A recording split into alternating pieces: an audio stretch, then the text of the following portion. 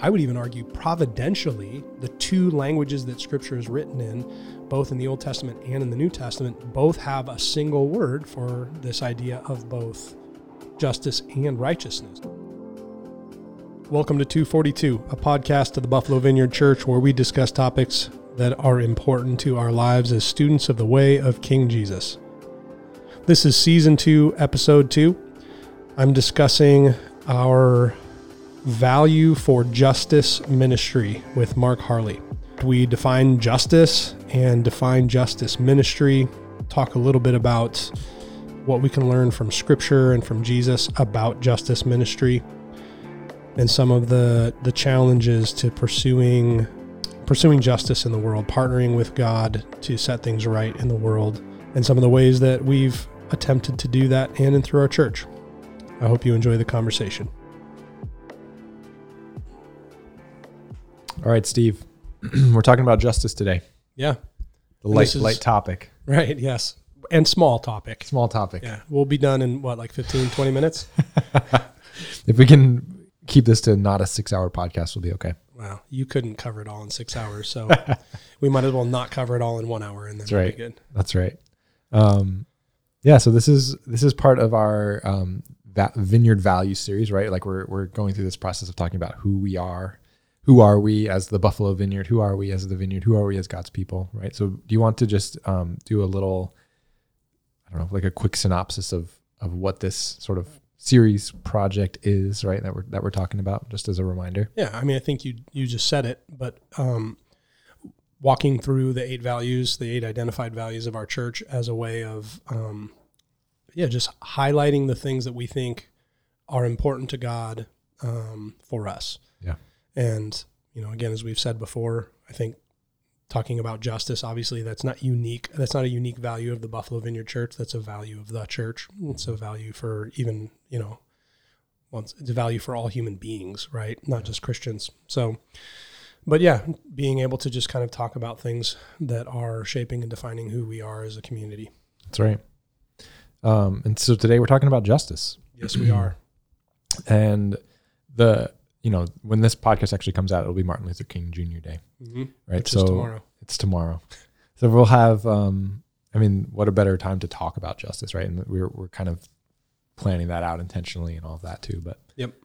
There's a couple of quotes that we wanted to start this conversation with that I think to get the conversation going, right? To get the wheels turning. Yeah. Do you want to read the first one? Yeah. He says, "We are not satisfied and we will not be satisfied until justice rolls down like waters and righteousness like a mighty stream." That's kind of like, I feel like that starts to get at, one thing that we should try to do is define what justice is, right? Which is not easy to do, but I feel like that starts to sound like a definition of justice. Yeah. Right? In some way. Well, I think so in a sense, he's essentially saying, you'll know it when justice has arrived. Like, you'll be satisfied when justice shows up, just like you will fail to be satisfied until it shows up. Like, you'll know when it's absent too, Yeah. And I think that for me gets at a definition of justice. I don't remember who I first heard say that, but it just really clicked with me that the simplest way of defining justice is when things are the way they're supposed to be. Yeah. And, that helps because we all have, and when I say we all, like all human beings have built in us an innate sense of this is the way things are supposed to be and this is the way things are not supposed to be. And, one of the things that I think it's actually in Mere Christianity, C.S. Lewis uses that as an argument for the existence of God. And we're probably as Christians all familiar with the kind of like the problem of theodicy is the technical term for it, right? It's like if we live in a universe that was made by a good, all-powerful God, well, then why does injustice exist, right? Yeah. That question, which is a real conundrum that as Christians we have to struggle with and wrestle with. Yeah. But C.S. Lewis says, well, but you also have to flip that on its head. Given the fact that we live in a universe full of pain and suffering and death, why is it that every single one of us has this pervasive, unrelenting sense within us that there is a way that things ought to be? right? Yeah. And as much as the problem of pain is something that is a legitimate philosophical problem for us who believe in a God to wrestle with, C.S. Lewis says that this was one of the things that helped lead him to faith in Christ. And so it should be an encouragement to us that there is actually a witness in all human beings for, what you could call like good, justice, things to be a way in which they currently aren't. And I think that's a part of what, Martin Luther King is pointing at, that there's like, no, of course we're not going to be satisfied. Like, no, we're not satisfied, and we will not be satisfied until justice rolls down like waters and righteousness like a mighty stream. Like, until we actually experience the world as it's supposed to be, why would we be satisfied with anything else? So, yeah, like in a way, and this is, I think is it fair to say that our world is not how it ought to be? I think it's fair to say that. Yes. And I don't know that I've ever, I can't even imagine somebody who would argue the opposite. Right? Yeah. Yeah, I love that idea from C.S. Lewis, that it's like our disappointment or our dissatisfaction that is actually like evidence, right? Evidence of God's existence, or evidence of like true justice. And we're like stuck in its absence, right? Mm-hmm. That's really powerful. I think that begs the question though, so if we're not satisfied now, right? Mm-hmm. And we're waiting for justice, for things to be made right. Yep. Right. And that's kind of how, in our previous conversation, you tried to get at this sort of like, or you proposed a very simple definition for the kingdom of God, right? Where things are as they ought to be. Things are as God wants them to be. Right. So, the idea of justice and the idea of God's kingdom are, as Christians, we would say those are very tightly interwoven, for sure. So I think that begs the question of like, what do we do in the interim? Right. Right. So like, are we just waiting around, or it's like, well, now what? Yeah. Well, so this is actually where you would think that all Christians everywhere would be on board with the idea of justice ministry.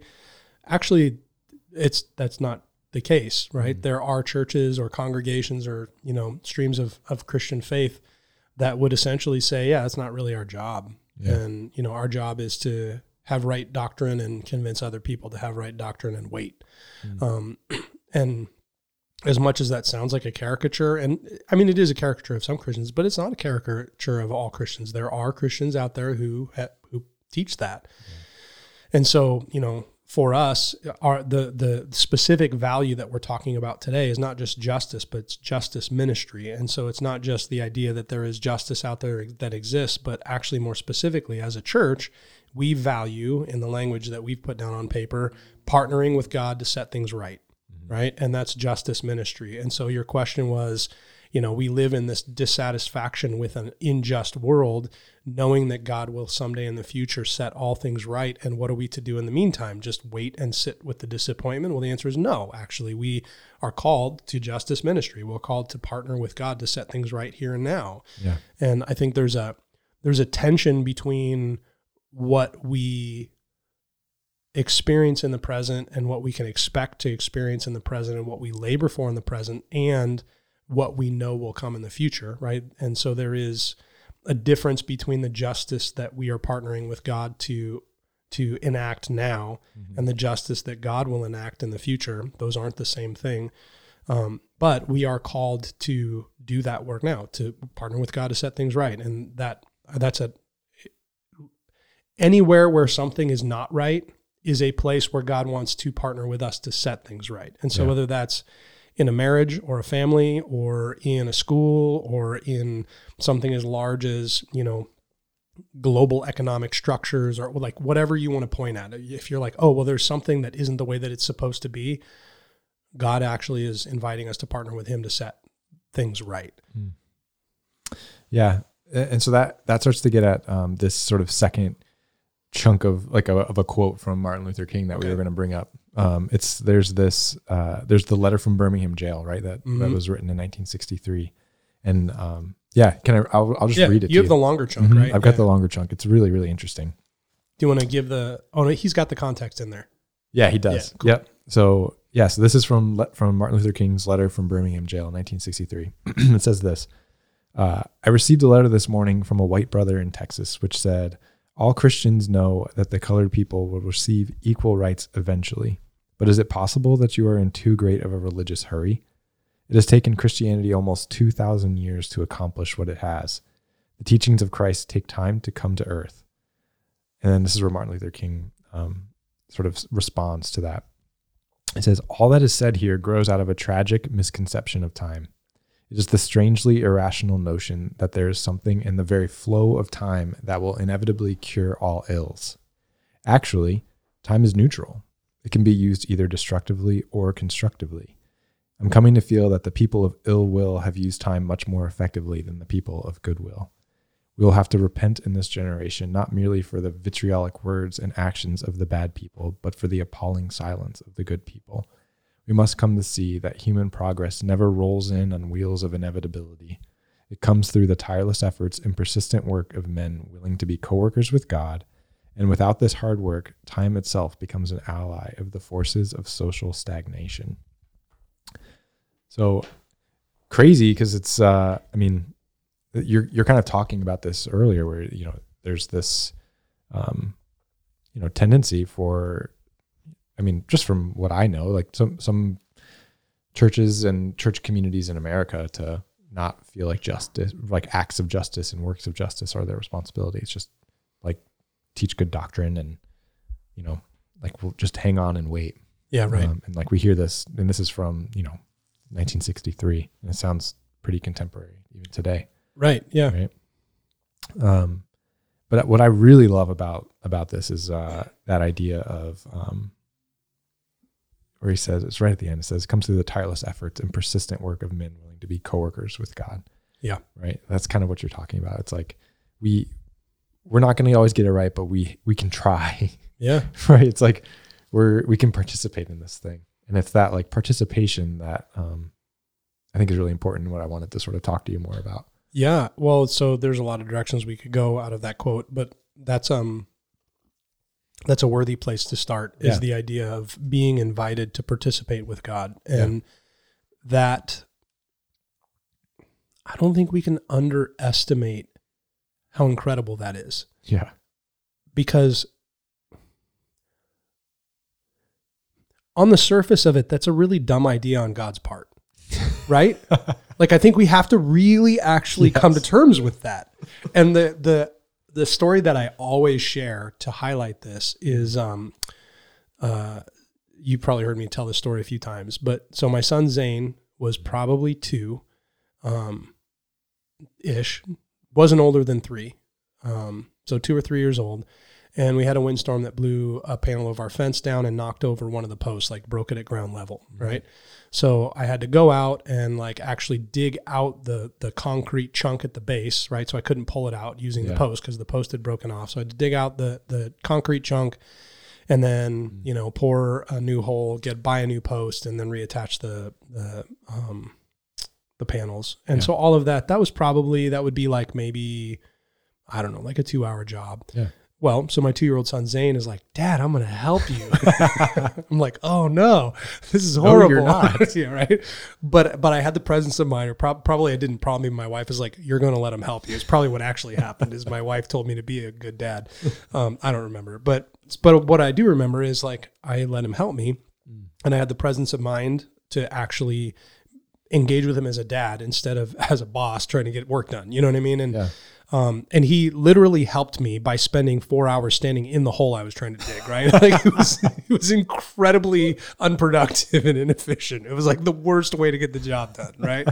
If the job was fixing the fence. Right. But if the job was training my son or bonding with my son, then it was actually incredibly effective. So anyway, I always tell that story to highlight this point that like, God doesn't need us to fix problems in the world, and yet he chooses to include us anyway. And that's not really because he needs our help, you know what I mean? But it is because of the kind of people he wants us to be and the process that he knows we need to go through to actually become those kinds of people. And so, that, like, you keying in on that phrase, the tireless efforts and persistent work of men and women willing to be coworkers with God.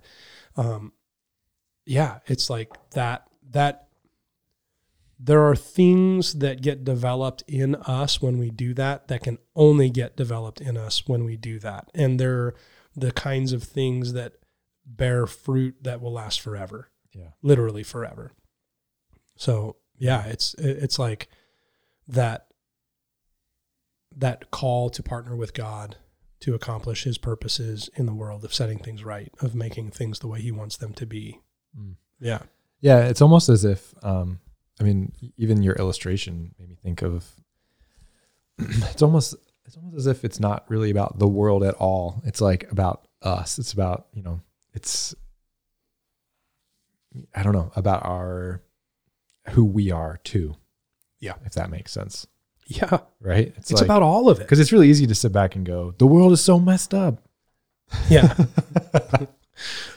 And it's like, but then because we're trying to separate ourselves from that. Yeah. And we can't do that with God. No. And we're kind of dumb when we try to. But I'm guilty of that, of going like, can you believe that this happened? I can't believe that this is happening. Right. And wanting to somehow absolve myself of any sort of connection to it, or that's not really how God works. No. But I think so, right. A lot of times I think we just don't take, like, there are statements in Scripture that, I don't know, I feel like sometimes we just don't really, like, we gloss over them, or we don't really come to terms with. And so one of the ones that I'm thinking of off the top of my head is just, like, Scripture says that God is reconciling all things to himself through Christ, right? And we're like, oh, it's probably like just me. Just the good stuff. Yeah. Well, it's like just me. Really, like, that's how we'll read that. You know what I mean? It's like, and that's like this kind. So I think there's something, I'm about to make fun of evangelicals again, which, sorry, that's where we were at last week. We're it's back there again. Fruit. I know it is low hanging fruit. Again, like I said last week, I do number myself among the people I'm about to lampoon. We can make fun of ourselves. Right. But the beauty of the evangelical tradition is the emphasis on the individual, right? There's a key insight there that is incredibly important, right? That God loves individual people, right? And he leaves the 99 for the one. You know what I mean? Like that, and that we should have that same kind of dedication to individuals and to seeing people come to a personal saving relationship with Christ, right? So that's this key foundational, fundamental evangelical insight that is right.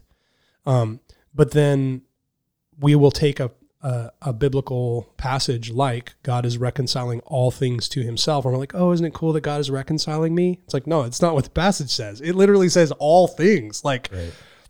Black holes on the other side of the universe, and, all of the plants and animals, and, and all of the people everywhere throughout all of human history. And that does include me, but it's like we lose all of that. And yeah, you got me on a roll there. I don't even remember how you started. Why do you think that is, though? How do you think that happens? Well, we don't need an excuse to think we're the center of the universe. Sure. Do you think that that's always been a struggle, or do you think that that's a new struggle? That's a good question.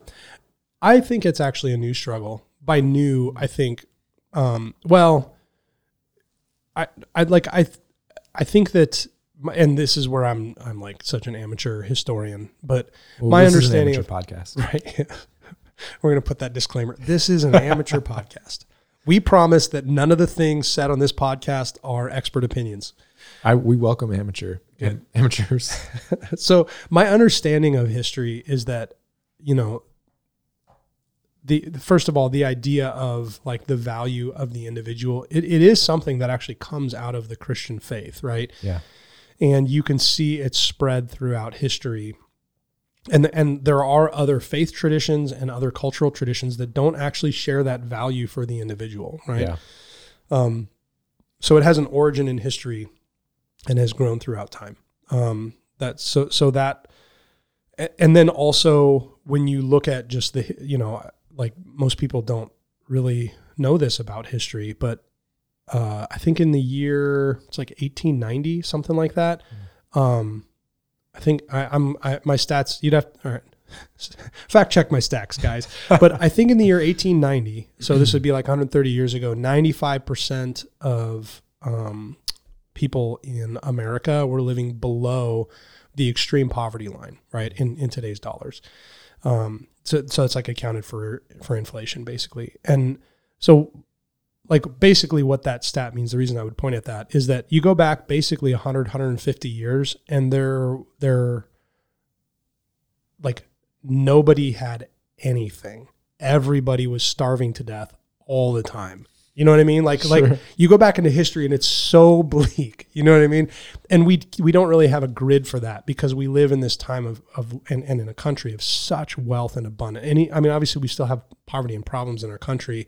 And so that blinds us to the fact that, you know, we really are just so rich and we have so much, you know, like people in America don't starve to death. Like that doesn't happen. You know what I mean? Whereas like throughout much of human history, lots of like a good chunk of society just starved to death every winter. You know what I mean? So like we're, I guess all that to say, my understanding of human history as like an amateur historian is that if you go back too far, basically everybody knew that like the king was the real person and the rest of us just like kind of served his needs. And I think you had more of like that kind of, I don't know, mentality. Whereas I think today we do have a lot more of the like, oh no, like I deserve my 15 minutes of fame and I deserve my, like, I do think that's a new idea. I could be totally wrong. I'm just, but that is my understanding of the moment that we live in the West, is that we really do live in a unique period in history,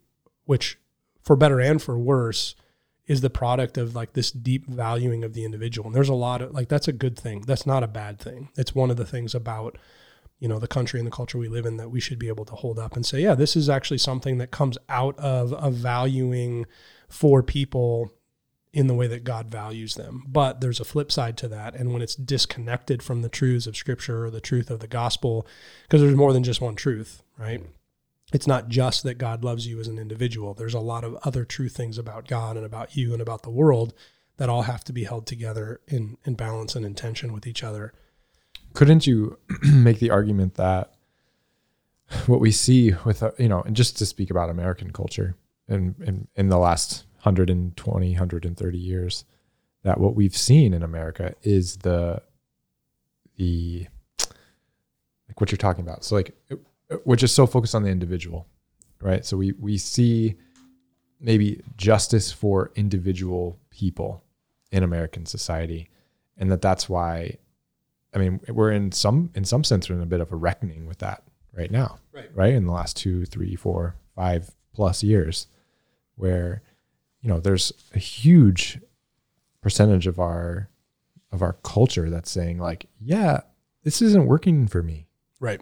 You know, and I think there's definitely an argument to be made that it's kind of an illustration of what you're talking about, where justice is not limited to individual justice. Right. And so for sure. We've seen, I think in America, we've seen that like coming out, where we've seen that that's not actually what's been happening, that some people have been, I don't know. Yeah. Do you know what I'm saying?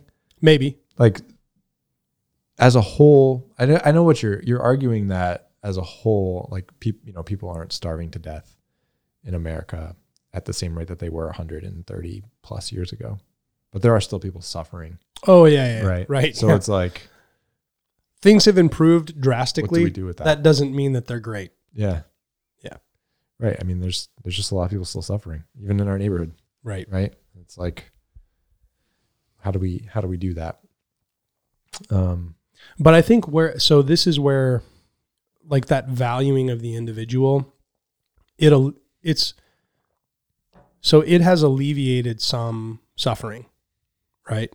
But I think when it's disconnected from, again, like the act, like when the branch is cut off the tree and it's not connected to the other values of the kingdom, then it can actually begin to cause problems of its own. Like I would say rampant individualism is itself a cause of a lot of suffering in the West. Yeah. Right. And so that's where, like, you know, I mean, I don't look at our culture and go, oh, that's a Christian culture.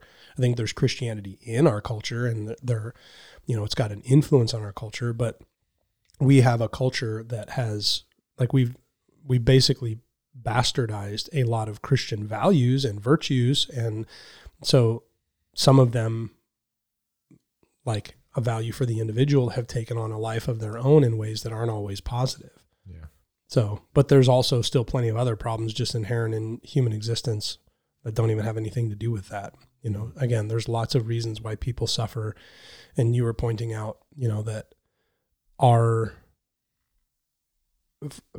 like I would look at our country, and our day and age and say, oh, wow, like we've made a lot of progress in alleviating some forms of human suffering, but there's others that we haven't even really begun to touch. And there's some new forms of suffering that we've created that are unique to our age. So, I mean, in one sense, I don't even know if we're like net positive.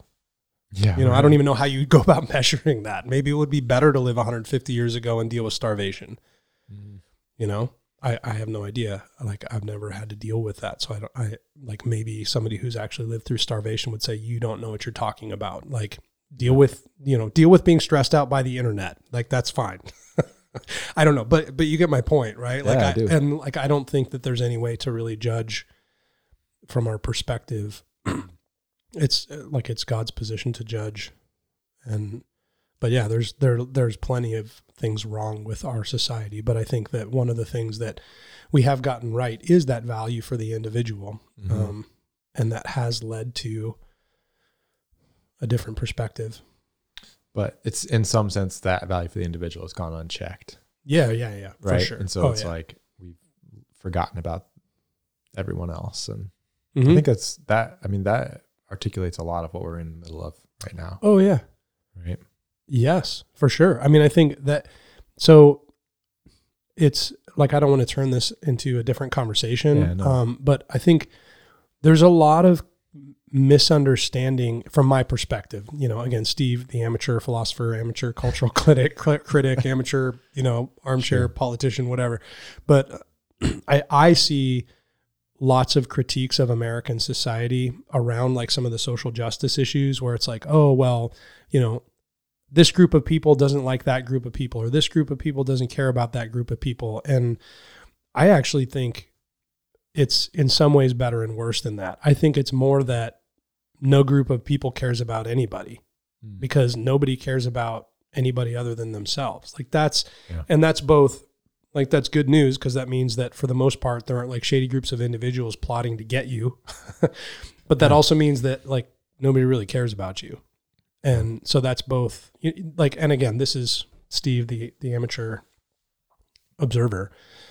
But I think that that's more what's going on, is that we have this rampant individualism in our culture that is not good. Not good. But it does grow out of, I think, a deeply biblical idea that every individual is made in the image of God and deserves to be treated as such. So in some way, what you're saying is that, you know, justice, if we're going to sort of zoom back out a little bit to that idea, just that broad idea of justice, is that it's something that is both personal and universal, right? That it's about individuals, but it's also about the collective of humanity, but also of like, I mean, if we're saying that, and if Scripture tells us that God is, restoring all things, it means that we're talking about our environment and all these things, right? Our world, creation. Right. So let me read this passage. This is, because I pulled it up like 15 minutes ago, and I didn't know if I get back to it. No. Well, we moved, in the time it took me to look it up, we moved past it. So this is from Colossians 1, but I'm reading from the Message translation, not because it's better, but I like some of his wording in this specific passage. It's kind of cool. Yeah.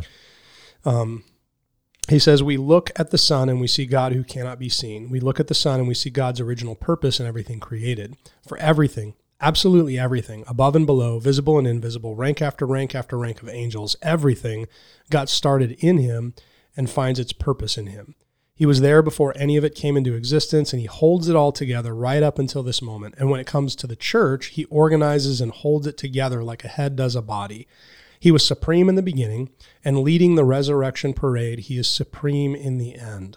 From beginning to end, he's there, towering far above everything and everyone. So spacious is he, so expansive, that everything of God finds its proper place in him without crowding. Not only that, but all the broken and dislocated pieces of the universe, people and things, animals and atoms, get properly fixed and fit together in vibrant harmonies, all because of his death and his blood that poured down from the cross. So it's that. It's like there is literally not a thing anywhere, anytime that God isn't saying, that belongs to me, and I'm putting every piece in its right place and its right relationship to each other and its right relationship to me, right? All of it. And so, yeah, it is about individuals and groups and society and history and economics, and it's like all of it. Yeah. And we actually, I feel like, in some of the Old Testament narratives, we get a sense of that, right? Like, even in some of the Levitical laws, things like that, right? Like if you wanted to we could nerd out about that for a little bit of time, but, you get a sense of God trying to establish a community of people, right? That is living just individual lives within a just community of economics and geography, everything, right? Like that all of those laws sort of articulate that, right? This sort of comprehensive sense of the right way to live in creation, right? That obviously is hard for us to do. Yeah. But I think that gets at, so we were talking a little bit about, when you're talking about justice, so when you talk about justice in today's climate, most people are going to start thinking about or talking about racial justice, right? Yeah. That's kind of the moment that we're in. Sure. And that certainly is a justice conversation that we ought to be having. But there's lots of places to think about and talk about justice, and even just, to the points that you've been making over the last 15 minutes or so, there's justice at kind of this individual level, but there's also, kind of groups or corporate level. There's structures of justice and injustice that are at work in our world. And we should be thinking about and analyzing all of those. And again, you bring up Leviticus. Well, Leviticus it establishes rules for governing individual behavior, and it also establishes rules for governing group behavior, and it establishes, it actually sets up certain institutions within society, right? And and so again, as believers, we should be thinking about all of that through the lens of how ought this to be, right? How ought Steve to act? How ought Steve to treat Mark? Yeah. How ought Steve to interact with whatever, food, money? But then also okay, so what about our economic system? How ought that to be set up? What about our educational system? How ought that to work? And at all of those levels, you can start asking questions of justice, right? And so, that idea of systemic justice or systemic injustice is, well, I guess I've heard that defined almost in two different and competing ways, but both of them are helpful. One is setting up rules that treat different people differently, right? Yeah. So it's we've actually codified so historically that would be racist laws, right? Where it's we're going to treat, people of African descent this way, people of European descent this way. Right. And it's built into the laws, right? So that's one way of thinking about systemic racism or systemic injustice, where it's you actually built a system that treats people differently. But then there's also a very different way, and this is probably the more contemporary way of defining systemic injustice, which is you've built a system that on paper doesn't reference different groups and kind of at least on paper is treating them the same, but somehow built into the system you're getting different results, right? And so maybe even there's no evil intent, right? Maybe there's nobody anywhere who's saying this is the way we're going to hurt these people or help these people unjustly, but there's still problems built into that, right? Yeah. And You could think of lots of examples of both, the like former kind of systemic injustice where it's like, oh, like we just went about building institutions that were like helping one group at the expense of another. There's plenty of examples of that, both in American history and world history. I mean, if you go back far enough, that would have been considered the right way to do things, right? It's like, well, of course we're going to help our people out and hurt your people. Like that's how we do things. But as a world, actually, we've moved away from that idea, which is pretty remarkable. But we still, and I don't know how we'll ever get away from that second kind of systemic injustice, where it's like, we can do the best we can to create the best institutions that serve the needs of all. And there's still going to be oftentimes these like unintended consequences that come out of, people doing their best attempt to do the right thing, and yet it doesn't work. I mean, like an example of that would be, one of the biggest problems that has, one of the forces that has caused some of the biggest problems in our city's history would be suburbanization, right? And seeing, a huge chunk of our city's population leave the city out for the suburbs, right? Yeah. So over the course of, I think, if I get my stats right, this is actually from the time of the closing of the Erie Canal and the St. Lawrence Seaway, which I think it was like 1956, something like that, right? Mid 1950s. Which basically is kind of like the point at which like Buffalo lost its priority as like a kind of like a point of shipping, right? Because we closed down. So that's why that's a key metric. And from then until like maybe 1990, something like that, there was a slow shift. So like the population of Erie County stayed the same, but the population of Buffalo cut in half and the population of the suburbs doubled. Right. And so that doesn't necessarily mean that everybody left the city, went to the suburbs. Some of them probably moved other places or whatever. But essentially you saw from 600,000 people in the city of Buffalo, 300,000 of them left and ended up in the suburbs. And then you had this hole in Buffalo, right? Now, there's a lot of other reasons why Buffalo has had problems and has suffered historically. That's not the only one.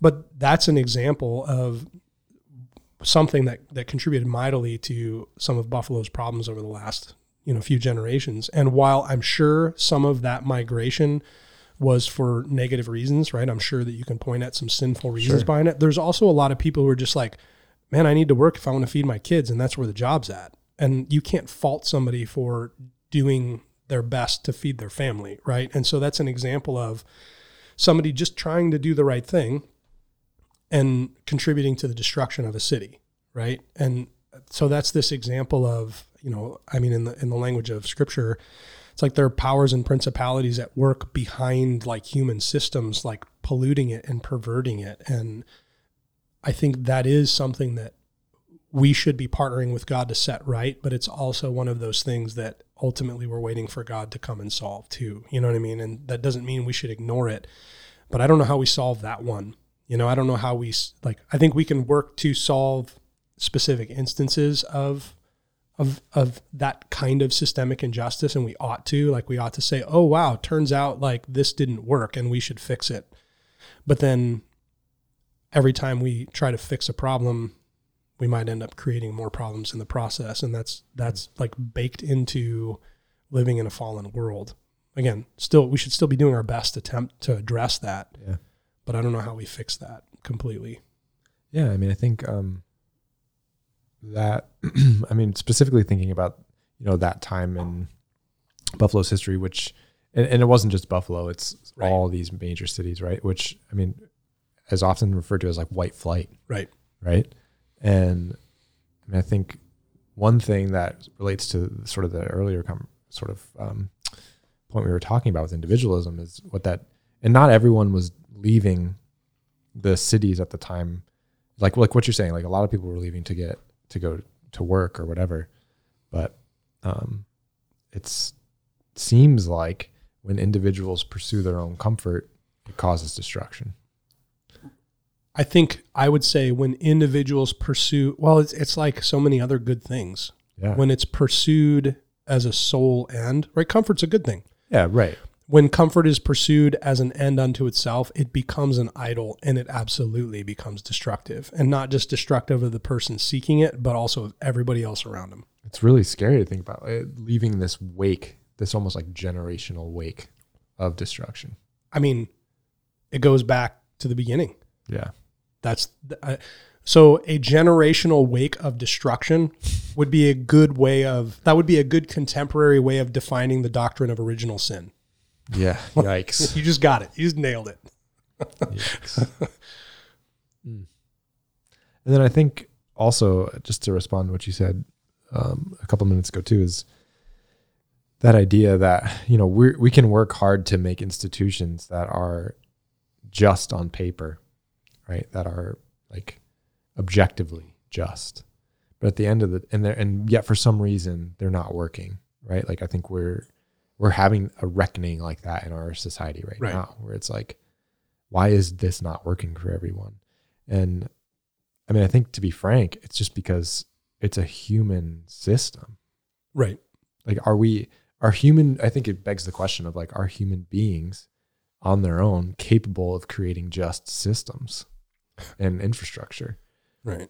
I might go out on a limb and say no. I don't think that's possible. Right. That's kind of the participation piece, right? Well, we should just, on that happy note, let's end our podcast. That's a wrap. Mark just killed it.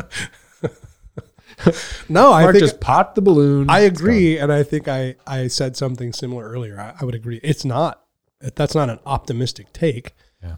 But I think it's an honest assessment that we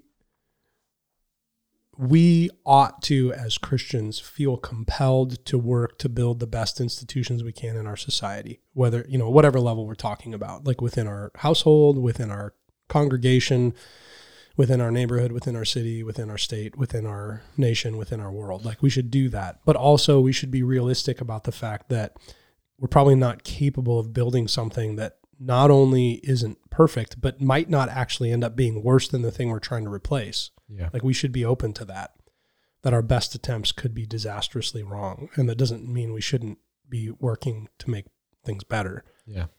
But so in preparing for this conversation, you were talking about some of the ancient language for justice, right? Right. So like the translate, like Tzedek and Daikasune. Yeah. Talk about that.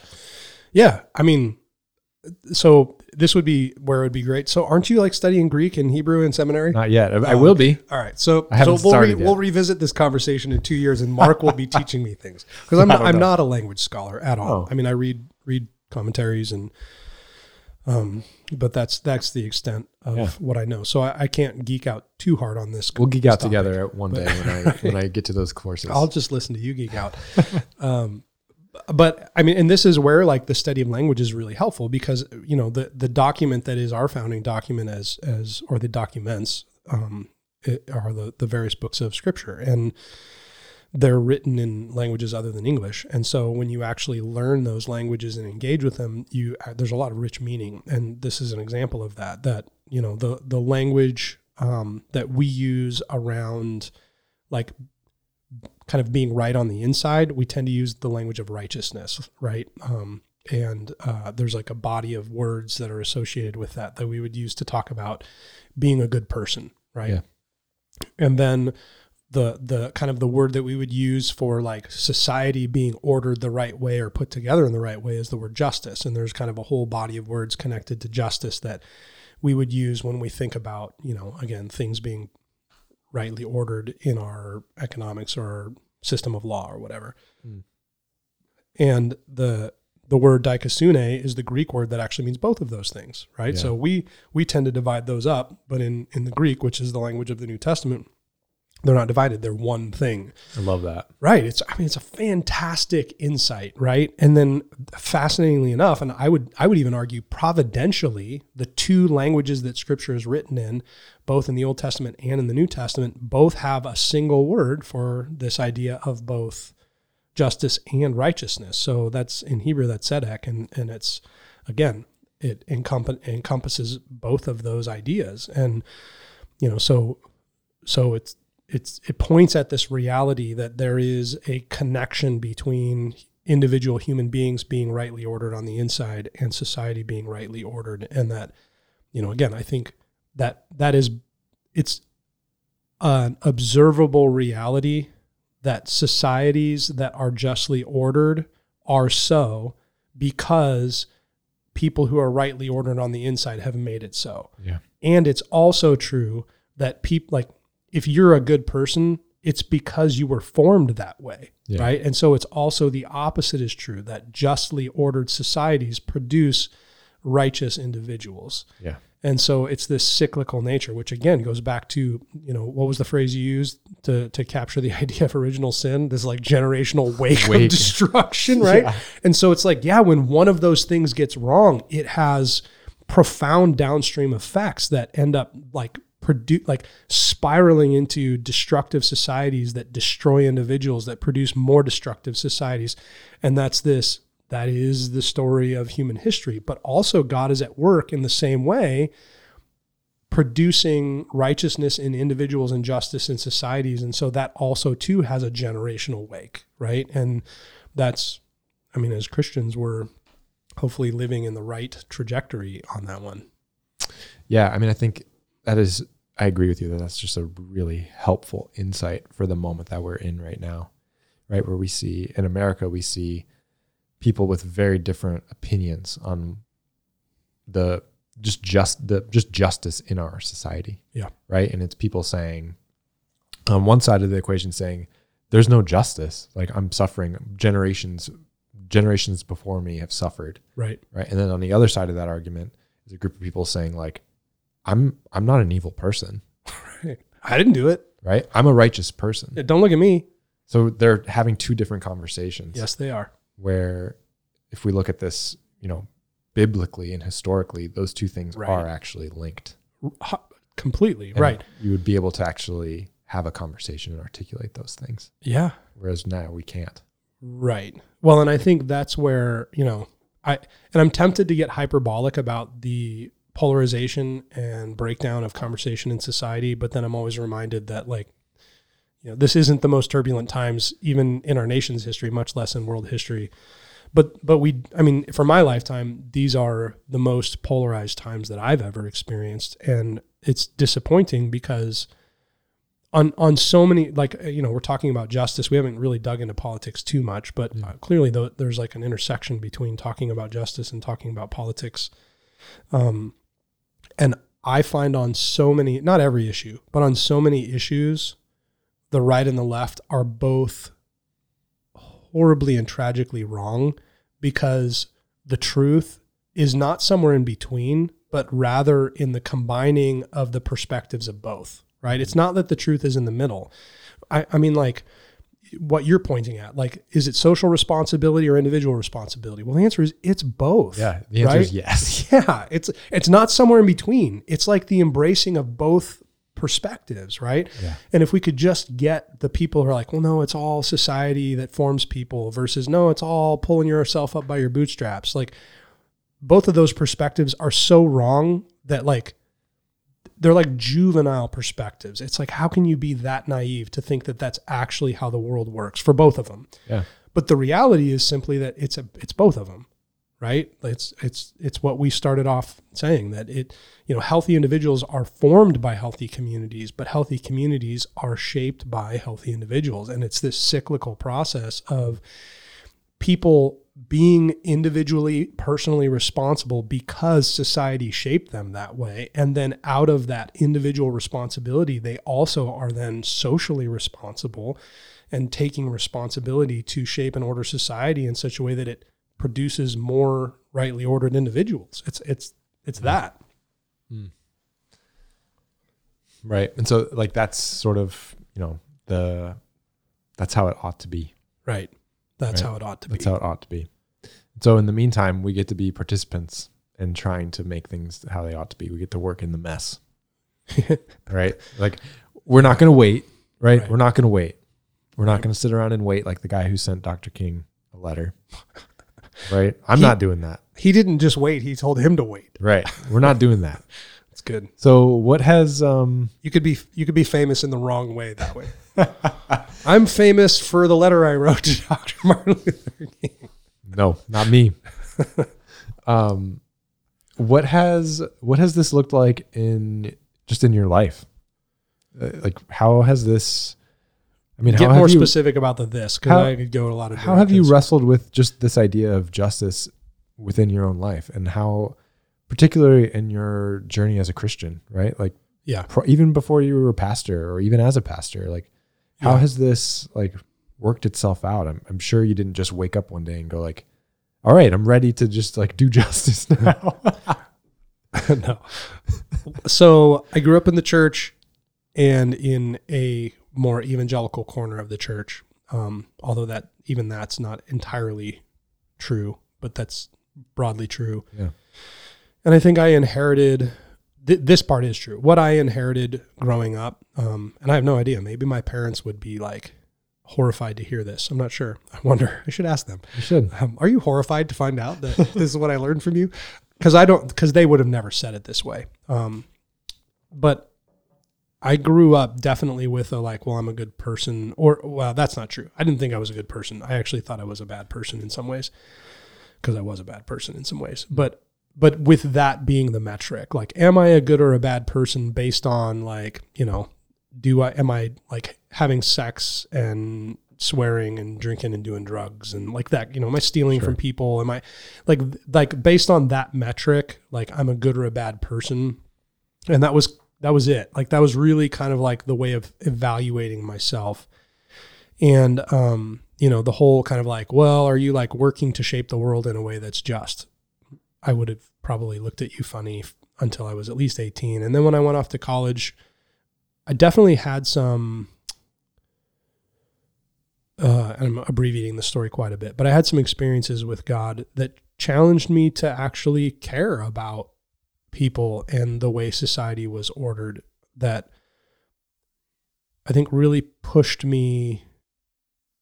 Yeah, like just pushed me, challenged me intellectually and morally, probably more intellectually than anything else. Because it wasn't like I had been confronted with the idea of loving my brother and rejected it. I just hadn't really thought about that as like a call on my life, because of the way that again, like the kind of the Christian tradition that I was brought up in, it just hadn't presented itself to me that way. Sure. And then I think God specifically challenged me.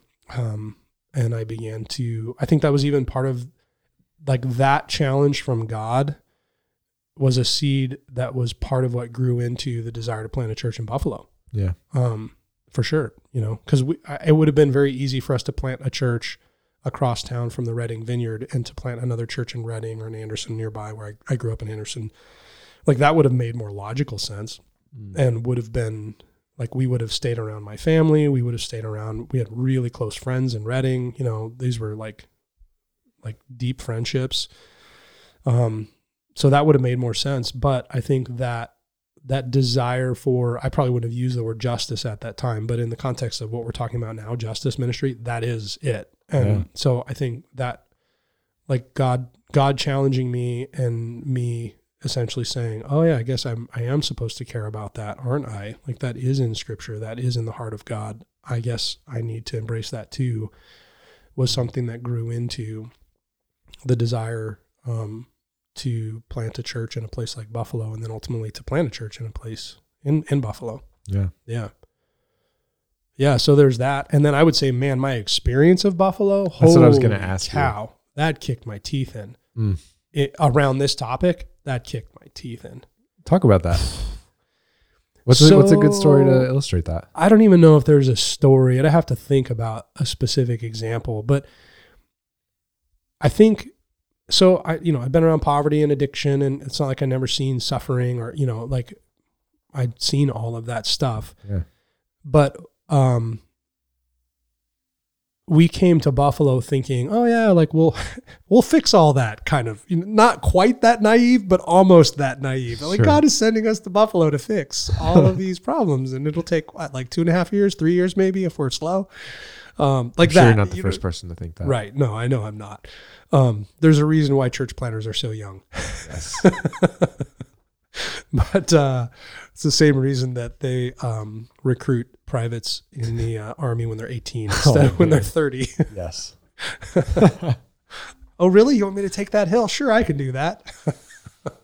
Anyway, so yeah, I think and again, so I had experienced some of the levels of human brokenness that I've encountered in Buffalo at other places. It's not like I'd never encountered that before, but I'd never actually been to a community where that was endemic in the community. You know, I'd never been to a neighborhood where like that was the cultural expectation of people, is that kind of life. And where, you know, kids are raised without actually really having real examples. Like they might be able to see something on TV or have a teacher that's talking to them or whatever, but they don't really have examples of anything other than, you know, addiction and unemployment. And it's like, oh, wow, this is not like what I thought, because it's so foreign to my context. You know, like I grew up in, I mean, rural, like definitely blue collar, you know, not like upper middle class, but middle class, you know what I mean? Like that's how I grew up. And, yeah, you know, like again, plenty of problems in a community like that. And there were people with addiction problems. There were people who were poor. There were people who were, you know, being oppressed or whatever language you want to use, who were suffering, you know what I mean? Like that, I experienced that, but as a community that was not the expectation or the norm, or, you know, it wasn't endemic. And then coming to Buffalo and seeing, you know, and trying to help people, you know, it's like, oh, I want to help you. And yeah, I mean, the number of conversations I had with people, you know, where it's like I'm entering in out of a naive attempt, but a sincere attempt to help. And it's like, I don't have anything to offer. Yeah. I can offer kindness. I can offer prayer. So in that sense, I don't have nothing to offer, but I don't have a solution. I don't have a solution. And, yeah, I mean, that definitely was the experience of the first few years in Buffalo, is like, oh, wow, I got nothing. I just don't have any tools to address any of this. How did that impact you as like a young pastor, a young church planter? How did that shape? How might that have shaped your idea of just justice in general and like our role in it, our participation in it? That's a good question. I mean, I guess it definitely gave me some appreciation for a more nuanced perspective on things. Like I think I gained an appreciation for that around a lot of these kind of like justice issues. So, I mean, even like just more broadly, like the way in which people engage in political prognostication is not the right word, but prescription. You know, it's like, oh, well, I Steve Shank, from my own little corner of, you know, the smallest, you know, from my couch, I'm going to fix the world. It's like, no, you're not. But like everybody in our country has a solution to all of the problems everywhere all the time. It's like, okay, I actually have no idea what I'm talking about, you know? So I think I gained some of that. And I'm still arrogant enough to think I have all the world's solutions, but at least now you're still human enough to think that. Yeah. So I think that's part of it. I don't know. That's probably shaped me in ways that I don't totally understand. I mean, I think one of the things that I would say I've leaned into a lot more, and I kind of already pointed at this, is, you know, it's a phrase I haven't used as much anymore. I guess we started using the language of incarnational ministry, but the idea of a ministry of presence, right? And so like, I will be present to somebody, I will be kind, I will offer prayer. And like, as much as that might seem like a cop-out when you're talking about, you know, fixing a broken justice system or fixing it's like, well, wait, that you're going to solve a broken global economy by being kind and praying for people? That's not going to cut it. And it's like, well, it might actually be better than what you're trying to do. I don't know. You know what I mean? But at least I know I'm not hurting anybody and I'm helping. And so I think that, like, I've leaned more into that. And then also, yeah, probably like, even just the value for partnership and collaboration grew out of some of that too, now that I think about it, you know, because I mean, as much as it's difficult to know how to solve some of these really complicated, thorny social problems, that doesn't mean they're impossible to solve, or at least to make some improvement on. And there are people making progress, right? Yeah. And so like getting, you know, you're like, oh, there's this guy seeing patients for free over on the West Side and like actually doing something cool in the name of Jesus. Like that, I think that's a good idea. Maybe, like, I don't know, maybe I could show up and be kind and pray about that. I don't know. You know what I mean? But like that that definitely grew out of it. Yeah. Yeah. Wow. So it's like, I don't know. I guess what I hear you saying is it's like being willing to respond to, I mean, just that idea of presence, being willing to respond to the injustice that you see. Yeah. And just be, I mean, maybe the natural inclination is to say, I got to get out of here. Yeah. Right. And then to instead go, no, I'm just going to the opposite reaction of that is kind of what you and your family did. Is like, we're going to put roots down here. No, that's true. Here. And that is true. And I think that just be a part of the neighborhood. Yes. It points at, it's the thing. Well, so Jesus calls people to pick up their cross and follow him. And he models for us what it looks like by, he went to the cross. But that same pattern you can see, again, Martin Luther King, you can see that pattern in his life, right? And you can see it in the pattern of the lives of so many people who have truly worked for justice in this world, right? Have partnered with God to set things right, is that, man, they paid the price for it. Yeah. And I don't know how, so you talked about that generational wake of destruction. Yeah. How do you stand in the face of that and, stand against that kind of an onslaught and think that there isn't going to be any hardship associated with that, Right. So, I mean, I think we're called to do that. So that is the work of God's kingdom in working for justice, right? That is justice ministry. And, that can sound, and I guess that's where, I lampoon people with bumper stickers on their car who don't actually do anything. So that's why that's so frustrating for me. It's like, you got to spill some blood, and not other people's blood, your own, you should be willing to, some of your own money, some of your own time, some of your own stress, some of your own actual blood, that's, because you're confronting real problems in the world, and that's going to take that kind of dedication. And I mean, that's what God did. Right. Exactly.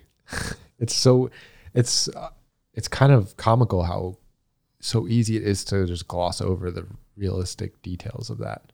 Yeah. It's like, oh, if that's the model for our faith, it's like, oh, okay.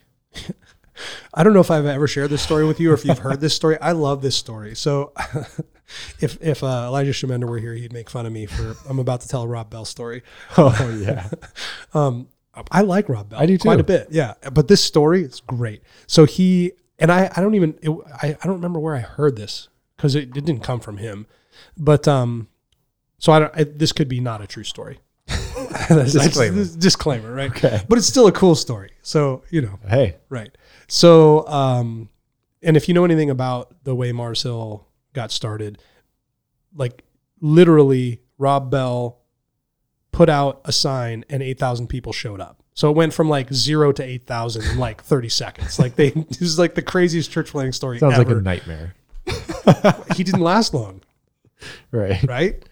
Anyway.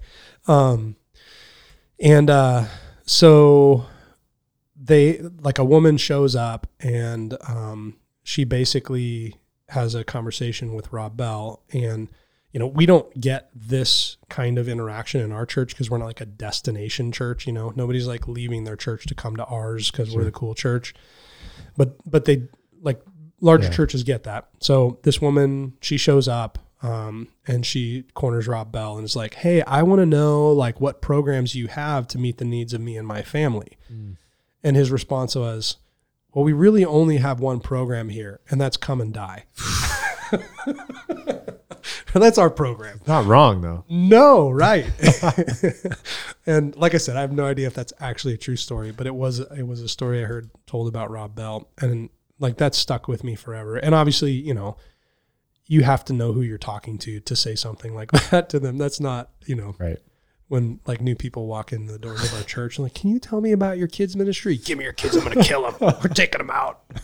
Oh man. So that's not the way that we respond to people, but also there are times and places where that does need to be said. What's the ministry of your church to meet the needs of me and my family. Well, we're going to teach you how to pick up your cross and follow Jesus. Yep. Yeah, I think that's a good place for us to, that's what I was going to ask you to sort of wrap this up is what has that sort of been for Buffalo Vineyard Church? How has your experience, I mean, you've just talked about your experience moving to the neighborhood from a very different, part of the world, right? Rural Northern California to the Rust Belt, and having, going through some pretty intense personal formation and throughout the same time while trying to plant this church. Yeah. And, how has that maybe shaped how we approach justice as a church, and how do you help encourage people that are part of our church to pursue justice in their own lives and as a congregation? Right? Yeah. Those two things are different. So I think, and this has less to do with how we think about justice and more just, I guess you would call this like a value for discipleship, which we'll end up talking about in a few weeks. Mm-hmm. I think I get to talk about that with Pastor Gale. Mm-hmm. But the way that we have approached many things in our church is to encourage people to kind of like discern and find the place that God is calling them, and then to kind of like get behind that and encourage that. I mean, that's the birth of Five Loaves Farm, right? Yep. We, it wasn't like we had a dream of a farm and then we're like, oh, I know, I have a friend in Syracuse and I'll invite him to come start a farm here. Like, that's not how that happened at all. Quite the opposite. The Kaufman family moved here from Syracuse and they got connected to the church community, and we were friends. And, at some point, a few years into them being here in Buffalo, really that was a dream that God birthed in Matt and Jess. And, as a church, we're like, oh, cool. Like, let's get behind that, And so that is a ministry of our church that very much has justice leanings and justice orientation, is doing justice work, right? And so I think that is a specific initiative and ministry of our church that is corporate, that we're all behind. Yep. We put church dollars and church volunteers, and you know what I mean?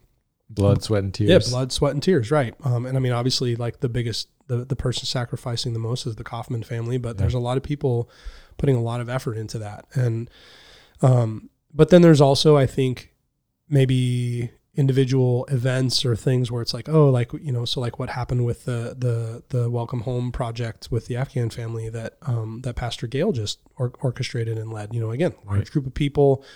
And I would point at that too and say, that is an example of justice ministry in a very different way than I think the farm is, and is attempting to address different problems. But it's still that same kind of like, hey, we're going to, as a church, get behind this project where it's like, this is something that we believe God wants to set right in the world, and he wants to use us to do it. So here we go. But then also I think there are lots of people. I actually don't think I can think of a person who's a part of our church, who's been a part of our church for some period of time now, like somebody who's really said, this is my church, who isn't wrestling with the question of how do I work for justice in the world? And not everybody, but most people I think have some sense of an answer to that, whether it's through their job or their volunteer service, or, you know what I mean? Like, I think people really have found ways to say, this is how I am working for justice on the earth. And it's not, oh, see, look at my bumper stickers. It's like real sacrificial. Yeah. And I think even the people who are a part of our church who maybe don't have an answer to that, they're seeking that.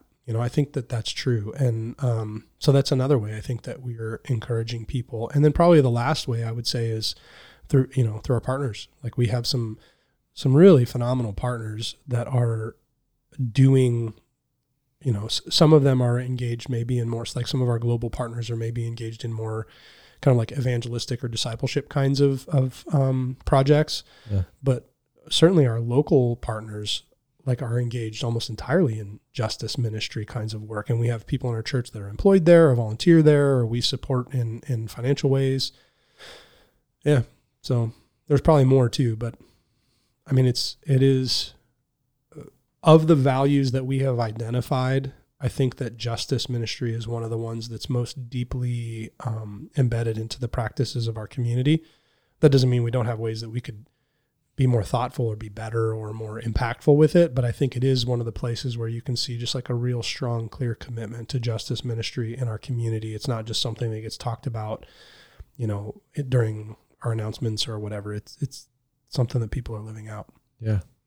No, I agree. Well, I think that's a good place for us to stop. Is there anything else you'd want to? I mean, I'm sure it's like I want to be careful because I don't want to just trigger another hour-long conversation. I think it's a good place to stop. Yeah, I think it's a good like. I think what you're talking about is that it's what I hear you saying is that justice is like an ongoing conversation for our church, for like individuals, but also for us as a congregation. Which, you know, what I'm excited about. I mean, what I thought was cool within the last. So, I mean, you know, the last 2 years have been a very drastically different type of different years for our community, for our congregation's life, right? And I mean, for every church. But what I found to be really powerful within the last 2 years was at a time when we couldn't physically gather together to worship on Sundays, right? What filled that gap was like a place like Five Loaves Farm. Right. It's like our justice work, right? As a church, right? Like this just really homespun in the neighborhood, growing food for people, being a neighbor, being present. Yep. That was our source of community for many, many months throughout especially the first few months of the pandemic. And now as we're starting to renew some of those, you know, congregational type of rhythms, we see like the Welcome Home project that Pastor Gail just sort of piloted and organized, but all the people that were involved in that, you know, so we're starting to see some like renewed rhythms of sort of congregational approaches to justice, but that everyone in their individual lives has been having is wrestling with those things and trying to live them out, and that it's messy. Yeah. I like messy. Yeah. Well, I think that's the model we have. Sorry, everybody.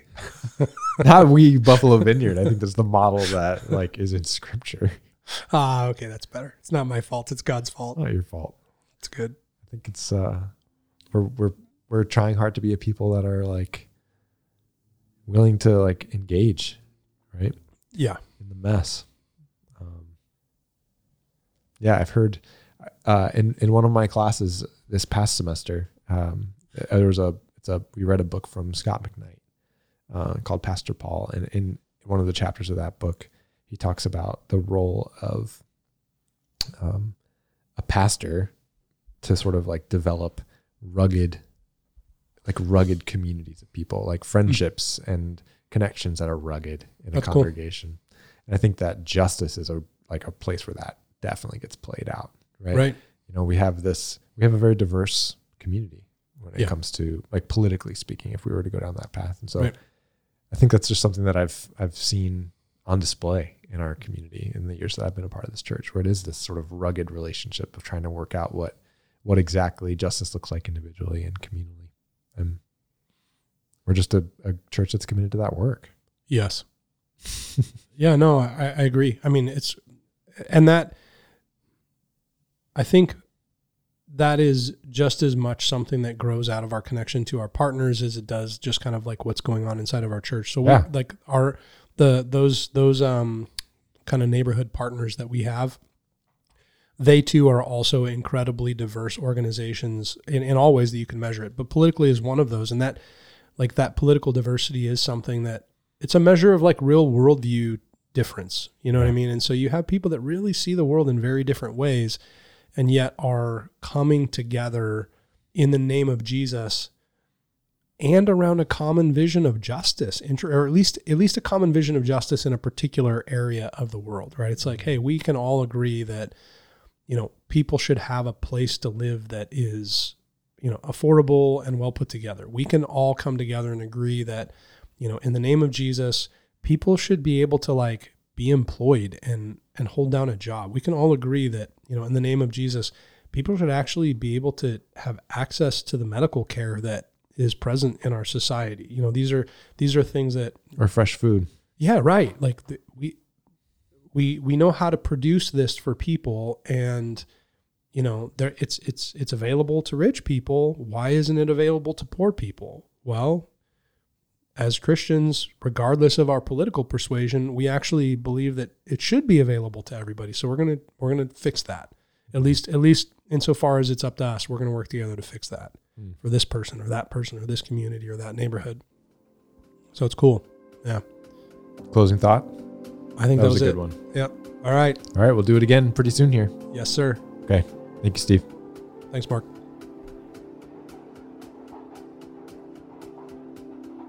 "242" is a podcast from Buffalo Vineyard Church in Buffalo, New York. Our mission is to teach people the way of King Jesus by regularly encountering God, training each other in the faith, and effectively serving our neighbors. This podcast is just one of the many ways we work to realize this. If you'd like to learn more about who we are or get in touch, visit us at buffalovineyard.org.